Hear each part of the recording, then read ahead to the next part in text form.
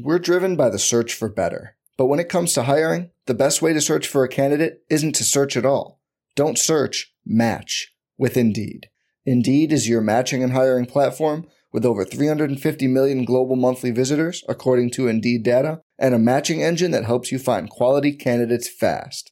Leveraging over 140 million qualifications and preferences every day, Indeed's matching engine is constantly learning from your preferences.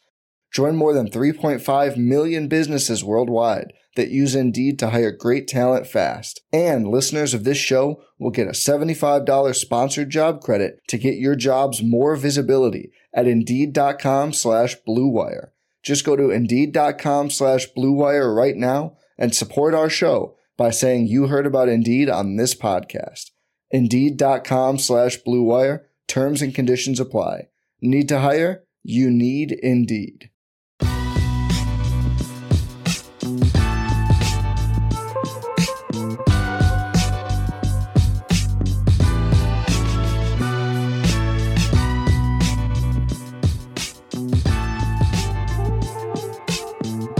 Hello, Hornets fans, and welcome back to another Buzz Beat. I'll be joined by Brian today, along with a guest, to chat about the Hornets draft. I'm not sure if we'll talk about Scoot Henderson at all, but wanted to discuss some late first-round picks, early second-round prospects available to Charlotte because they do have a handful of picks. Before we get into this, though, take a minute out of your day, rate and review us on Spotify, on Apple Podcast. Take a look at buzzbeat.substack.com for our private podcast feed and the perks that kind of come along with that. But without further delay, let's go ahead and welcome on our guest, Leif Thulin. He has appeared on Locked On Jazz as a fill-in host, and you can also find him on Locked On Big Board podcast as well. Leif, I know that you're a little bit under the weather, and we appreciate your time. So how's it going? Aside from not feeling my best, I'm doing well and always happy to talk draft with anyone. And I'm eager to talk about some of these guys that I think are in play for the Hornets in the late first. Yes, and the Hornets do have a bevy of picks outside that number 2 pick. They've got the 27th pick, the 34th pick, the 39th pick, and the 41st selection. They certainly can't keep all of these players. They're probably going to package, maybe even to move up, move back, sell off these picks. But let's talk about some players that could be in play here, mainly with that pick 27 or maybe pick 34. We're going to start with Colby Jones, 6'5", combo guard at Xavier. He actually worked out for the Hornets on June 5th. And Leif, just kind of get this out of the way, like Brian is way more versed with this type of stuff. I have seen very little of Colby Jones. From what I have seen, I know that he's a good passer on the move. He's a smooth shooter. He does a good job of chasing players on the defensive end. And to me, actually plays stronger than he looks. And I don't know if you know this off the top of your head, but like, where do you have him on your big board? Where do you kind of rank him? Maybe give me a range. And then what would the Hornets be getting out of this guy if he were to be drafted with that 27th pick or that 34th pick? Yeah, I have Colby Jones around 40 on my board. Okay. I think it's because he's good at a lot of things, but not great at anything. And in the NBA, there's typically some trait that gets you onto the floor. There's some trait that keeps you on the floor if you're not like a lights out shooter. And he's good at shooting. He's good at passing. He's able to get to spots on the floor in college basketball, but he was older. So what I mean by that is I think he's got the possibility of being a player that contributes down the road, but I just see less upside than I do for some of the other guys that are typically viewed in the same range as him. And that's why I prioritize upside in the later rounds. The later end of the round. But that said, I think he's one of those guys that I think has all the intangibles to be good. He just needs a situation that allows him to be himself. Whereas there's a lot of guys that can just bank on one trait and make their way. And he's one of those guys that I think has to find a situation that's conducive to him playing like him, as opposed to trying to be something he's not. Brian, do you share some of the same thoughts with him? Yeah, we definitely, for a guy like Jones, who's certainly been on the scene for a few years now, third year guy out of Xavier. He's played in a lot of winning basketball games. been in a good situation. He's been a big time player for, a high level East, Big East program for a few years now. But yeah, I do think he is sort of in the jack of all trades, master of none category. And when prospects slide into that archetype, it can be tough for them to find a path on the next level. Like Leaf said, there's maybe not one defining thing he can hang his hat on. But I will say, guys who are 6'5", it can pass a little, shoot a little, and run pick and roll. Those guys do have a chance of finding a spot in the NBA. And he is someone that I probably, without having a sort of like numbered big board, have a late first round, early second round grade on. And with the Hornets having sort of a glut of picks in that range, he was one of the names that, in terms of guys who are working out with the team this week, that sort of like jumped a little bit to me, because he's a guy that could land very well within the Hornets range. And he's a guy that, look, if he was a rotation player in a couple of years, I wouldn't be surprised. Some of the shooting numbers this season, 50% on long twos, above 60% at the rim, 38% on threes, not a ton of volume, about 5.5 3-point attempts per 100 possessions. Was one of the better, and Leaf, I'm sure you were plugged in on this too, but just when you watch him play, really one of the better sort of high volume, runner and floater finishers probably in this class. Going off the numbers, just a shade under 55% shooting on runners and floaters this season. And 22% assist rate, pretty good, crafty passer, not a, super bursty creator, but I think there's some craft, there's some bits of deception to his pick and roll game and his downhill drive game. And I kind of just like his finishing package, inside of 10 feet. You see the touch on the runners, the floaters, even some hook shots, and he'll get to some of those Barkley style back down drives that I kind of feel like those are becoming almost more in vogue. Again, at least with guys that maybe are unable to turn the corner as much, but they have some size that can use that. And ultimately, I kind of buy the shot evening out and being projectable and decent into the next level. I think the mechanics are clean, compact. There's good energy transfer. So not all of his indicators are perfect. And he's never been a volume 3-point shooter, but I just think with that size, the defensive versatility, the passing, and a shot that projects, I do like Jones as a prospect, even though he does come with kind of that, at least if it's not a red flag, it's a flag of some kind, that he is not sort of a master of any sort of trait or micro skill. Is he more of a shooter off the dribble or more a shooter off the catch? I think he's more likely to be a shooter off the catch at the NBA level. With Xavier, they had him and a guy named Sule Boom, who are both kind of ball dominant guards, and so he was able to do a fair amount of both. One point, I think his touch is good, but there's very few players in the NBA that make their living scoring the ball in the mid range, and the ones that do are absolute anomalies, like DeRozan or Devin Booker. And so I wonder if that type of stuff is kind of fool's gold. And that's part of the reason I'm lower on him, because if one of the best traits he's got is touch and 10-foot shots, how many of those will he take per game? And how good of an athlete is he if he's reliant on that type of stuff in college as a junior?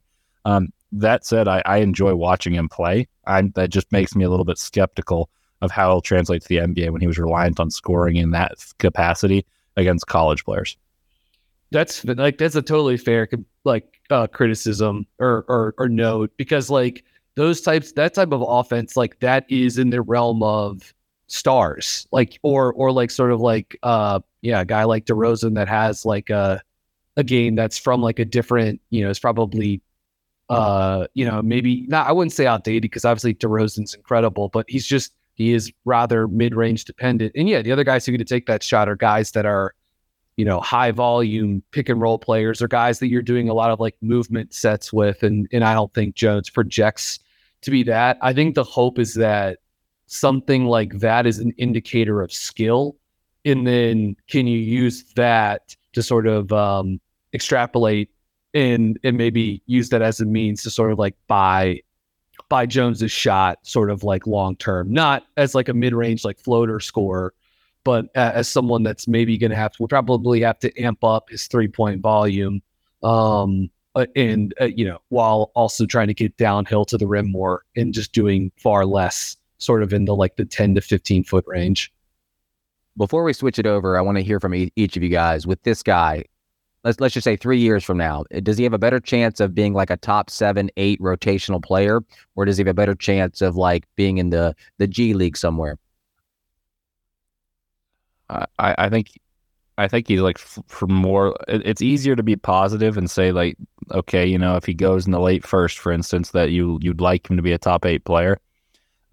It's hard to know because you don't know how the rosters will be constructed. But the reason I have him outside my first, I guess this will be a kind of a cop-out answer, but it's really that I think there are fewer roles for what he's good at in the NBA as like a bench player to be like a, touch reliant, clever player than there are for players that project as like starters that have that type of like ability. Like for instance, Nick Smith's really good at floaters, but it's because he's going to be on the ball. Whereas Jones is likely going to be a 2 guard or a 3. And now you're asking him to do what he's really good at in bench units. I just think that's harder to do. So I would say I lean like closer to like 8th through 10th kind of. I don't know if he'll be a G League guy. I think he's got a high level, but it's a bit of a cop-out answer. But I do have some skepticism. Yeah, I think I actually would agree with that. I mean, I think he's sort of like, I don't know. I would not be surprised to see him in the rotation of teams, but again, that's sort of like context and situationally dependent. So, but yeah, I could see him being, like a secondary ball handler off the bench and a guy that could be sort of like a plug and play, like depth wing piece that gives you like a little bit of playmaking and some defensive versatility. But yeah, I do kind of think, like if I had to place a bet, I would say he's closer in the like the 8 to 10 man, 11th man kind of range than he is like, guaranteed to be like a, inside your top 7 or whatever. And your first like guard perimeter player off the bench. Yeah. We're driven by the search for better. But when it comes to hiring, the best way to search for a candidate isn't to search at all. Don't search, match with Indeed. Indeed is your matching and hiring platform with over 350 million global monthly visitors, according to Indeed data, and a matching engine that helps you find quality candidates fast. Leveraging over 140 million qualifications and preferences every day, Indeed's matching engine is constantly learning from your preferences. Join more than 3.5 million businesses worldwide that use Indeed to hire great talent fast. And listeners of this show will get a $75 sponsored job credit to get your jobs more visibility at Indeed.com/Blue Wire. Just go to Indeed.com/Blue Wire right now and support our show by saying you heard about Indeed on this podcast. Indeed.com/Blue Wire. Terms and conditions apply. Need to hire? You need Indeed. Spin your passion into a business with Shopify and break sales records with the world's best converting checkout. Let's hear that one more time. The world's best converting checkout. Shopify's legendary checkout makes it easier for customers to shop on your website, across social media, and everywhere in between. Now that's music to your ears. Any way you spin it, you can be a smash hit with Shopify. Start your $1 a month trial today at shopify.com/records. All right, let's switch it over to Noah Clowney. And actually, Leaf told me that this was his favorite guy of the bunch that we'll talk about today. So maybe he can kind of tell us where he has him ranked on the big board. And I could definitely see why, of these 4 players, why he kind of holds him at a higher standard than the others. And he talks about the upside and stuff like that he likes to evaluate with. But yeah, 6'10", big, who's, I think movement is okay, like decent for his size. He's got a great wingspan that makes it difficult for opponents to do much, when he's defending other players. First question for either of you guys. I know that we typically oversimplify things when it comes to like the swing skill of shooting. And I feel like for him, like, is that the swing skill for him that he must develop? Or can he find other ways on the court to be effective if that shooting never comes about? I think that is his swing skill, but I think he's plenty good enough to play even without it developing too much, because he shot 47% of his shots from three. But honestly, I see him more as like a stretch five than I do a four. He just played on a team in Alabama that had enormous players. Like Brandon Miller averaged 8.5 rebounds a game. Clowney averaged 9 rebounds a game, and Charles Bediako was their best rebounder. And then they had a guy named Noah Pringle, who was such a good rebounder off the bench that Bediako kind of prematurely went to the NBA draft, or at least that's the reason I believe he did. The reason I say that is I think Clowney can play the 4 or the 5, so there's positional versatility that's underrated for someone like that. The fact that he shot that many threes was probably due to the way Alabama played, because they had guys that drive and kick a lot, and it allowed driving lanes for their guards. And so the fact that he was familiar doing so encourages me. Even without the shot getting better, he shot 29%. He's still a tremendous rebounder, someone that can switch on defense, and he provides great energy. So assume that a player that's as young as he is and has room to grow gets better at shooting. Now there's upside and a high floor. So he's someone that I'm really high on. I have him number 17 on my board. Yeah, I like Clowney a lot too. He is one of the youngest guys in this draft cycle, which you have to note with him. And yeah, I've got him graded as like a 4.5, which is what he played at Alabama. Like he was often their backup 5, and that would allow Brandon Miller to switch over, move over to the 4. But even without the shooting, and I think it's great that like Clowney was empowered to take a bunch of shots, and certainly in Alabama's scheme, they're not shooting a lot of mid-range. So if he's going to take catch and shoot jumpers, it's likely to be from deep. And I don't know, I just think some of the slight movement looks on that, like it's encouraging that he got up like a decent amount of shots from beyond the arc. I think that's relatively encouraging, but like Leaf was saying, like with his size, his movement, and I tend to think he's a pretty special mover maybe not special, but I think he's a pretty impressive mover for a guy his size and at his position. Plays with a good motor, can really rebound, 21% defensive rebound rate. And even if the shot never comes, like he does stuff along with rebounding at the sort of like just like classic big man stuff that does have a ton of value. Like he's got good hands, soft hands. You could see him catch and finish on the roll when he is able to screen and dive and get downhill that way. And at Alabama, like he was either in the drop or he switched a lot guarding screens. So he's going to give you perhaps the chance to give you a little bit of scheme versatility. Like if he does slide into either being a full-time 5 or spending, some majority percentage of his minutes at the 5, but a guy that can get out and guard pick and roll in a bunch of different ways and be a good mover and maybe be a guy that's going to open some stuff up for you offensively, because he can pick and pop, he can space. And I didn't necessarily love his field and decision-making as like a passer, but it's not like he was a total negative in that regard either. Like I like Clowney a lot. I think he's a really, really appealing prospect. I don't imagine he'll be there at 27. But if he were, it would be a hell of a pick for the Hornets. But yeah, he's a big time prospect that I think just kind of got lost amidst the Brandon Miller hype this season.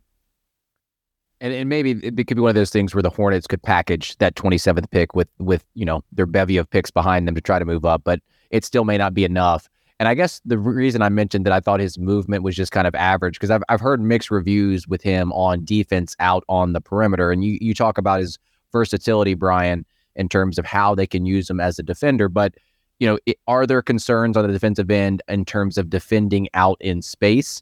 And is that something that you would expect, as a first year or second year player with this guy? For sure. Okay. Yeah, for sure. Like I don't think that's necessarily like sliding laterally along the arc is like a strength of his at the moment. But it is something that he has shown some ability to do and could be a part of the package moving forward. And you guys talk about his role. Like last question on him in terms of like a stretch big or potentially maybe like a pick and roll big. Like does he have that in his game, like a pick and roll big type of play style to him? I don't think he got the chance to demonstrate the pick and roll stuff as much as you typically see from someone that was that's being regarded as a 4 or a 5. But in the limited ones, like I have synergy, and it allows you to see when he's a roller. And he's got really good hands. He catches everything. He's pretty swift up to the rim. So I think he can be a roller as well as a pop guy in time. And then I think there's a lot of defensive versatility, like Brian was talking about. So like I said, I think he's a guy with a high floor that's got an underrated ceiling. Yeah. Like because he played at the 4 a lot in this like space heavy system, you know, he was not off. He was just often asked to just like space a lot, you know, if they were getting into movement sets for Brandon Miller or movement sets for Mark Sears or pick and roll with Bediako or, you know, pick and roll with Quinterly at point guard. So, yeah, I do think he's a guy that actually looks pretty fluid as a dive guy. We talked about the hands now. And, like, again, maybe not a ton of volume just given context to roll, but he shot, if you're going on by the Bartorvik data, 27 dunks this season and over 71% shooting at the rim. So, again, with his movement, his size, I think if you put the right kind of spacing around him, he is a guy that could threaten as both a pop and a dive guy. My guess is now you probably label him like as a spacer, but I think he certainly has the ability to like dive hard to the rim too. All right, let's get to our third player. Brandon Podziemski played at Santa Clara at his sophomore season. He transferred from Illinois, where he obviously didn't put up the numbers there. 6'5". This is the guy that out of the 4 that we're talking about today is probably the most that I've seen. He's a lefty shooting guard, 20 years old. I really love his playmaking. I really love his craft. I know that he probably has to rely on the playmaking and craft because he doesn't have the athletic ability. He's not the quickest, although I will say I feel like he's a little bit underrated in that aspect. Tons of spin moves, tons of up and unders. He plays with the ball in his hands. He can get to the floater. Just like a smooth player overall. And I could see why some could drop him in the rankings just because of the athletic ability. But he could also be a guy that I would say could be the steal pick if he's put in the right situation in that late first, early second. Leaf, first off, what do you like about Brandon as a prospect? And do you think he's one of those guys where the situation that he gets drafted into plays a big role in terms of his overall impact? Yeah, he's a very clever player. I actually think he's a point guard more than a shooting guard at the NBA level. He scored well at Santa Clara, but I think his best trait is facilitation. I watched him play live at the NBA Combine, and the first day, he was one of those guys that really stood out to me because he was unfazed by superior athletes and would find the right player all the time. His passing reads were the best of anyone there. And then I actually interacted with him a little bit, and he had a fun quote, so I'll share it. And that was, I'm not a hooper who can shoot. Or sorry, I'm a hooper who can shoot, not a shooter who can hoop. And so I think basically what he's trying to say is like he's got the game that would indicate he can score, but also he's really someone who loves making the right play. And then I think to answer the end of your question is yes, that if he's in a system where he's able to be the table setter for like a backup rotation, I think he could really thrive in that role and become a guy who's counted on to play minutes off the bench and run second units for the future for the Hornets or any team that's picking kind of 25 through 35. Yeah, I like guys like Pods that are like here to unite both the calculator casuals and the real hoopers too. Like he's got a game that analytically very friendly with the numbers he put up in Santa Clara this year and in making the right plays, but just like a very skillful and aesthetically pleasing game too.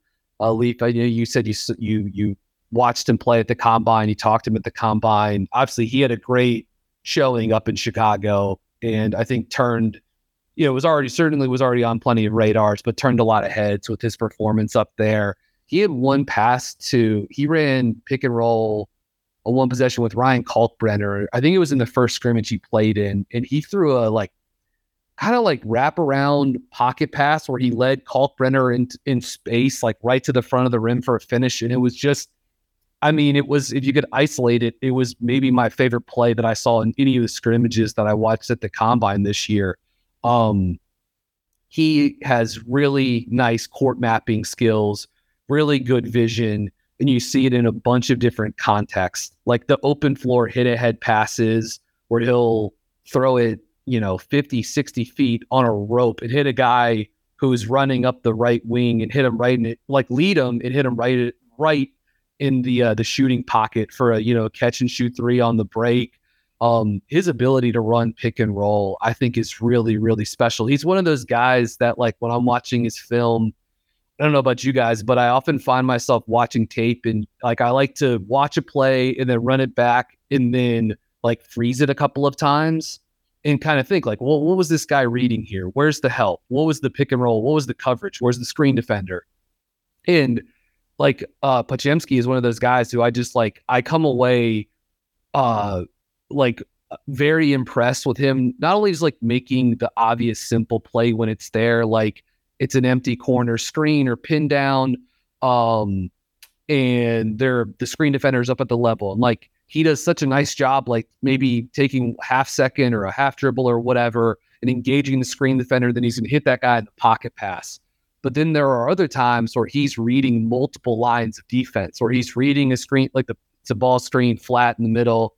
He's reading the screen defender. He's reading a weak side helmet defender, and he's just making the right decision. And at times making, like, highlight passes that really, like, jump off the screen, in terms of, him seeing something that, it's hard to see even from your vantage point of being able to, like, stop and pause and watch the tape, as opposed to being on the floor and surrounded by, 6'10" guys. So I'm very, very impressed with his skill. Another one of these guys that you see, like, he can play out of the post some, and Santa Clara would use him like that. They'd slice him to the post, and run design stuff for him, or let him duck in. And we're about to talk about another one of these guys in Chris Murray, but just one of those guys that's got, like, spin moves and half spin moves and really impressive shooting touch. Like, he's got the kind of, it almost looks like LaMelo influence, like, touch and height on some of his, like, floaters and runners, like ones that look like they're just going to kiss the ceiling of the gym before they drop in. So, I have my concerns with him defensively. I think he's often, like, in the right spot as a team defender, which is, I think, what matters most. But, athletically, he's probably one of those guys that, like, will have a target on his back. I sometimes think his screen navigation as a chase defender is not great, but offensively, man, big time shooter with range, with confidence. And we just went through all of the passing attributes that he has. Like, he's a really awesome prospect. I'm a huge fan.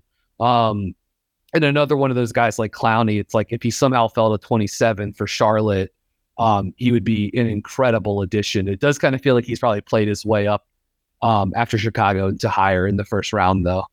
Leaf, did you have, like, a big board ranking for him? Or I know you probably got that on a tab somewhere. Let's find it. My latest one, I've got him at number 35. I think he can fluctuate from anywhere from 27 through 35, really. Okay. Cool.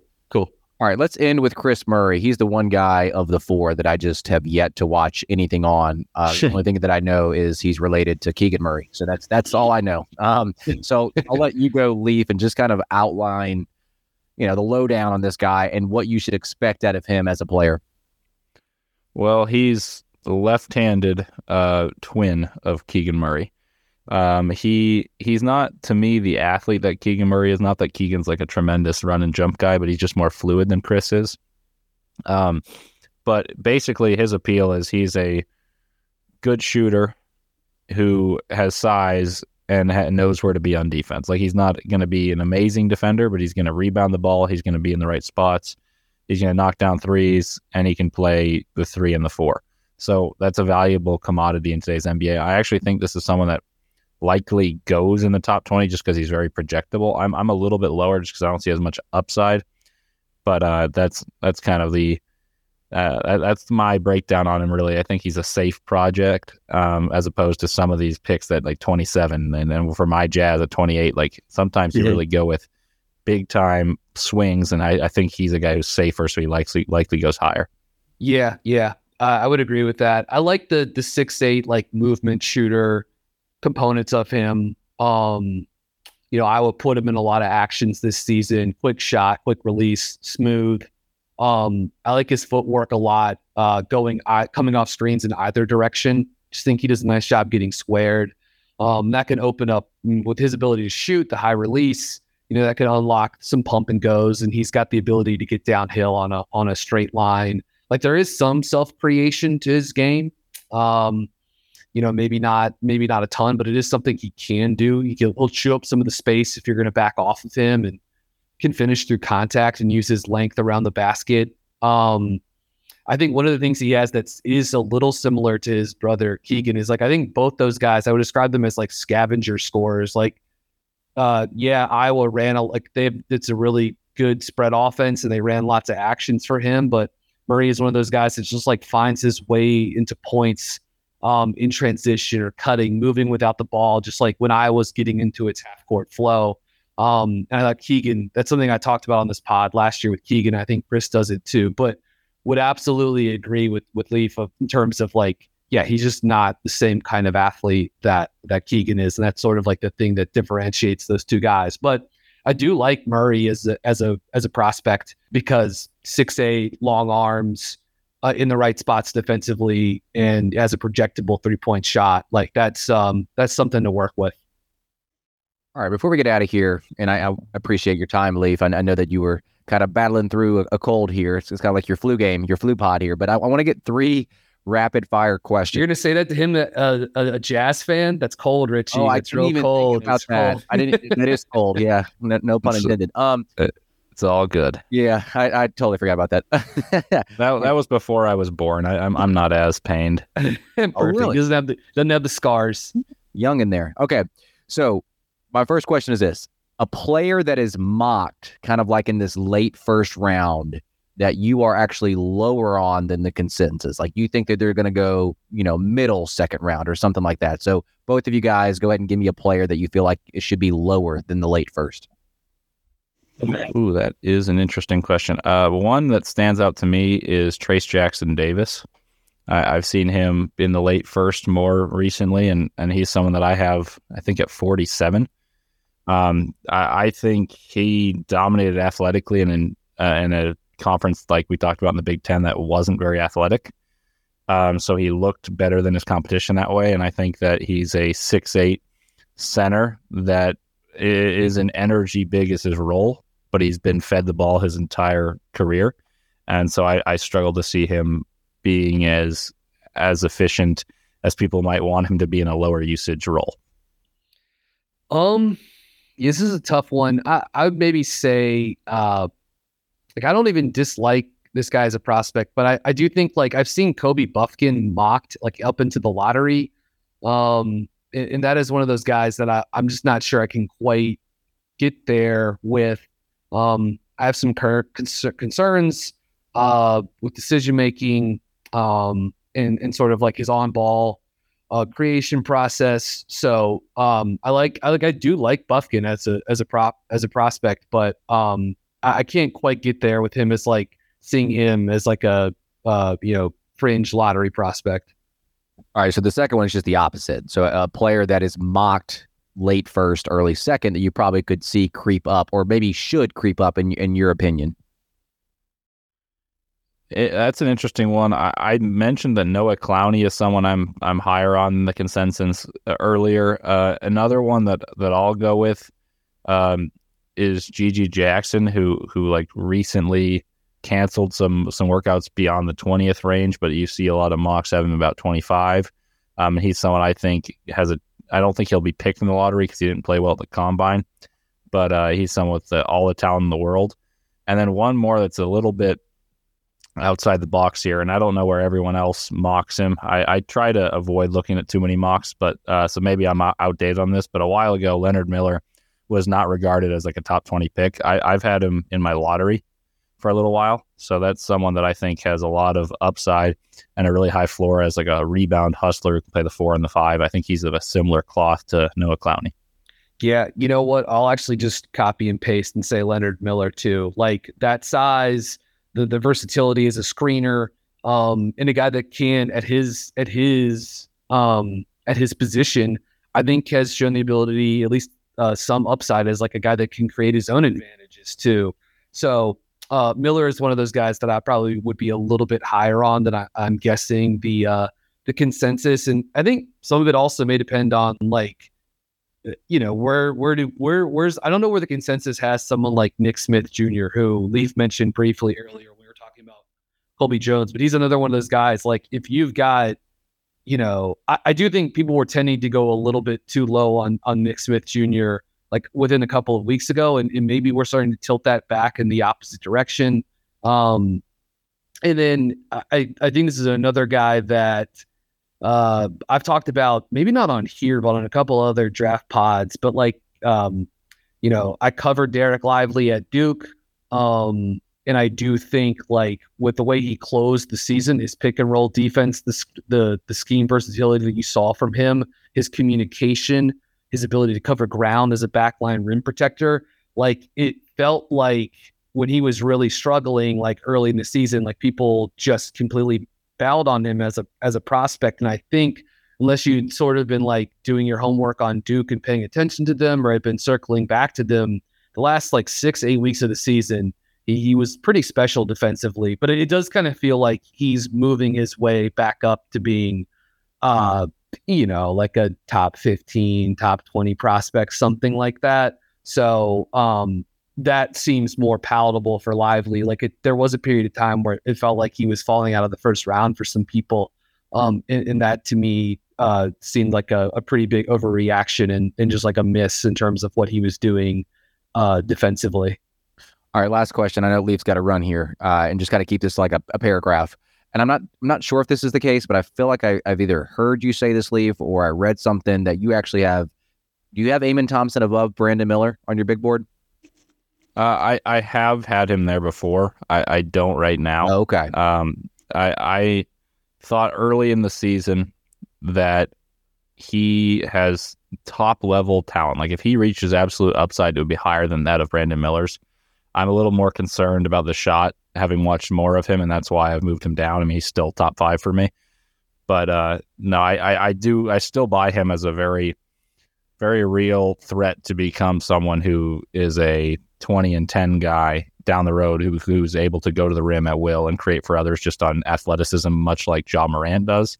I just don't know if he's going to do that as swiftly as I initially perceived him to be able to do. Gotcha. Okay. Well, my question was going to be make the case for Amen Thompson over Brandon Miller, because I think, Brian, don't you have Amen Thompson over Brandon Miller? Yes, I do actually. I mean, like I've started to sort of like go back and forth on that a little bit after seeing more of Miller. But I do think Thompson, with his athleticism, his upside as a playmaker and a defender, I like Miller as a prospect. And I feel like I've been like maybe too negative on him at times when we've had to get into the Scoot versus Brandon debate for pick 2, which I think is sort of a no-brainer for Scoot. But I don't mean to like totally like denigrate Brandon Miller as a prospect. For me, when things start to get like a little more murky is around pick 4, because like then you're getting into Asar Thompson, Miller, Asar Thompson, Cam Whitmore. Like for me, it becomes a little bit more fluid, but I've been pretty consistent on my top 3 of Wemby, Scoot, and Thompson, 1, 2, 3 for some time now. All right, we'll go ahead and wrap here. We appreciate everyone tuning in to another BuzzBeat episode. We appreciate Leaf. Leaf, go ahead and plug anything you've got going on with your podcast or your big boards or anything written pieces that you've got out and about. Well, thanks for having me on. I'm hosting Locked On Jazz through the next, not this week, but from the 3 weeks around the draft. And then, the week ahead of the draft, the week of the draft, and the week after the draft. So if you guys are interested in the Jazz for some reason, they have the 28th pick. So maybe you'll hear some of those prospects about 27. And then Locked On NBA Big Board will be really busy as the draft circles up. And that's a really good way to learn about all these prospects from not only my perspective, but Rafael Barlow's and Richard Stamen's as well. So, that's it. And I appreciate you guys for having me on. Very good. For Brian, for Leaf, I'm Richie. We will see you guys next time. Take care.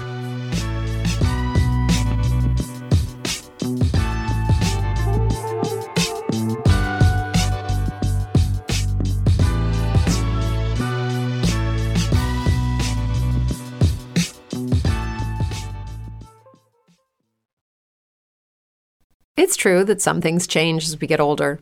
But if you're a woman over 40 and you're dealing with insomnia, brain fog, moodiness, and weight gain, you don't have to accept it as just another part of aging. And with MIDI Health, you can get help and stop pushing through it alone. The experts at MIDI understand that all these symptoms can be connected to the hormonal changes that happen around menopause, and MIDI can help you feel more like yourself again. Many healthcare providers aren't trained to treat or even recognize menopause symptoms. MIDI clinicians are menopause experts. They're dedicated to providing safe, effective, FDA-approved solutions for dozens of hormonal symptoms, not just hot flashes. Most importantly, they're covered by insurance. 91% of MIDI patients get relief from symptoms within just 2 months. You deserve to feel great. Book your virtual visit today at joinmidi.com. That's joinmidi.com.